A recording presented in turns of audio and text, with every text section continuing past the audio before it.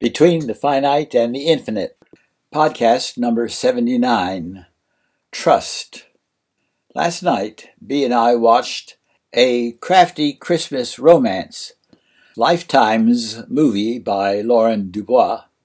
It deals with trust in an unusually perceptive way. Mandy and Jonah accidentally meet to solve the mystery of a silver coin, are attracted to each other, and exhibit what sociologists, psychologists, and biologists notice is often a predisposition for people to naturally trust each other at first.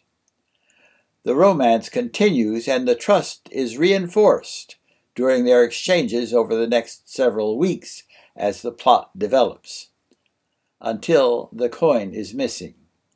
No accusations are made, but the possibility of theft is raised. Suddenly, in an instant, the trust, which had been growing stronger, plummets to zero.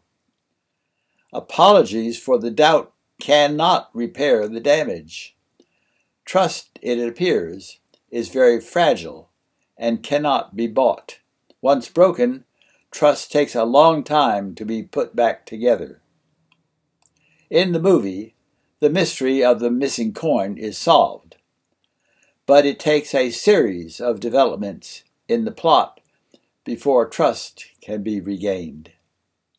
My book, Answers Become Questions, explores further the fragile mixture of self-interest combined with dependence on others.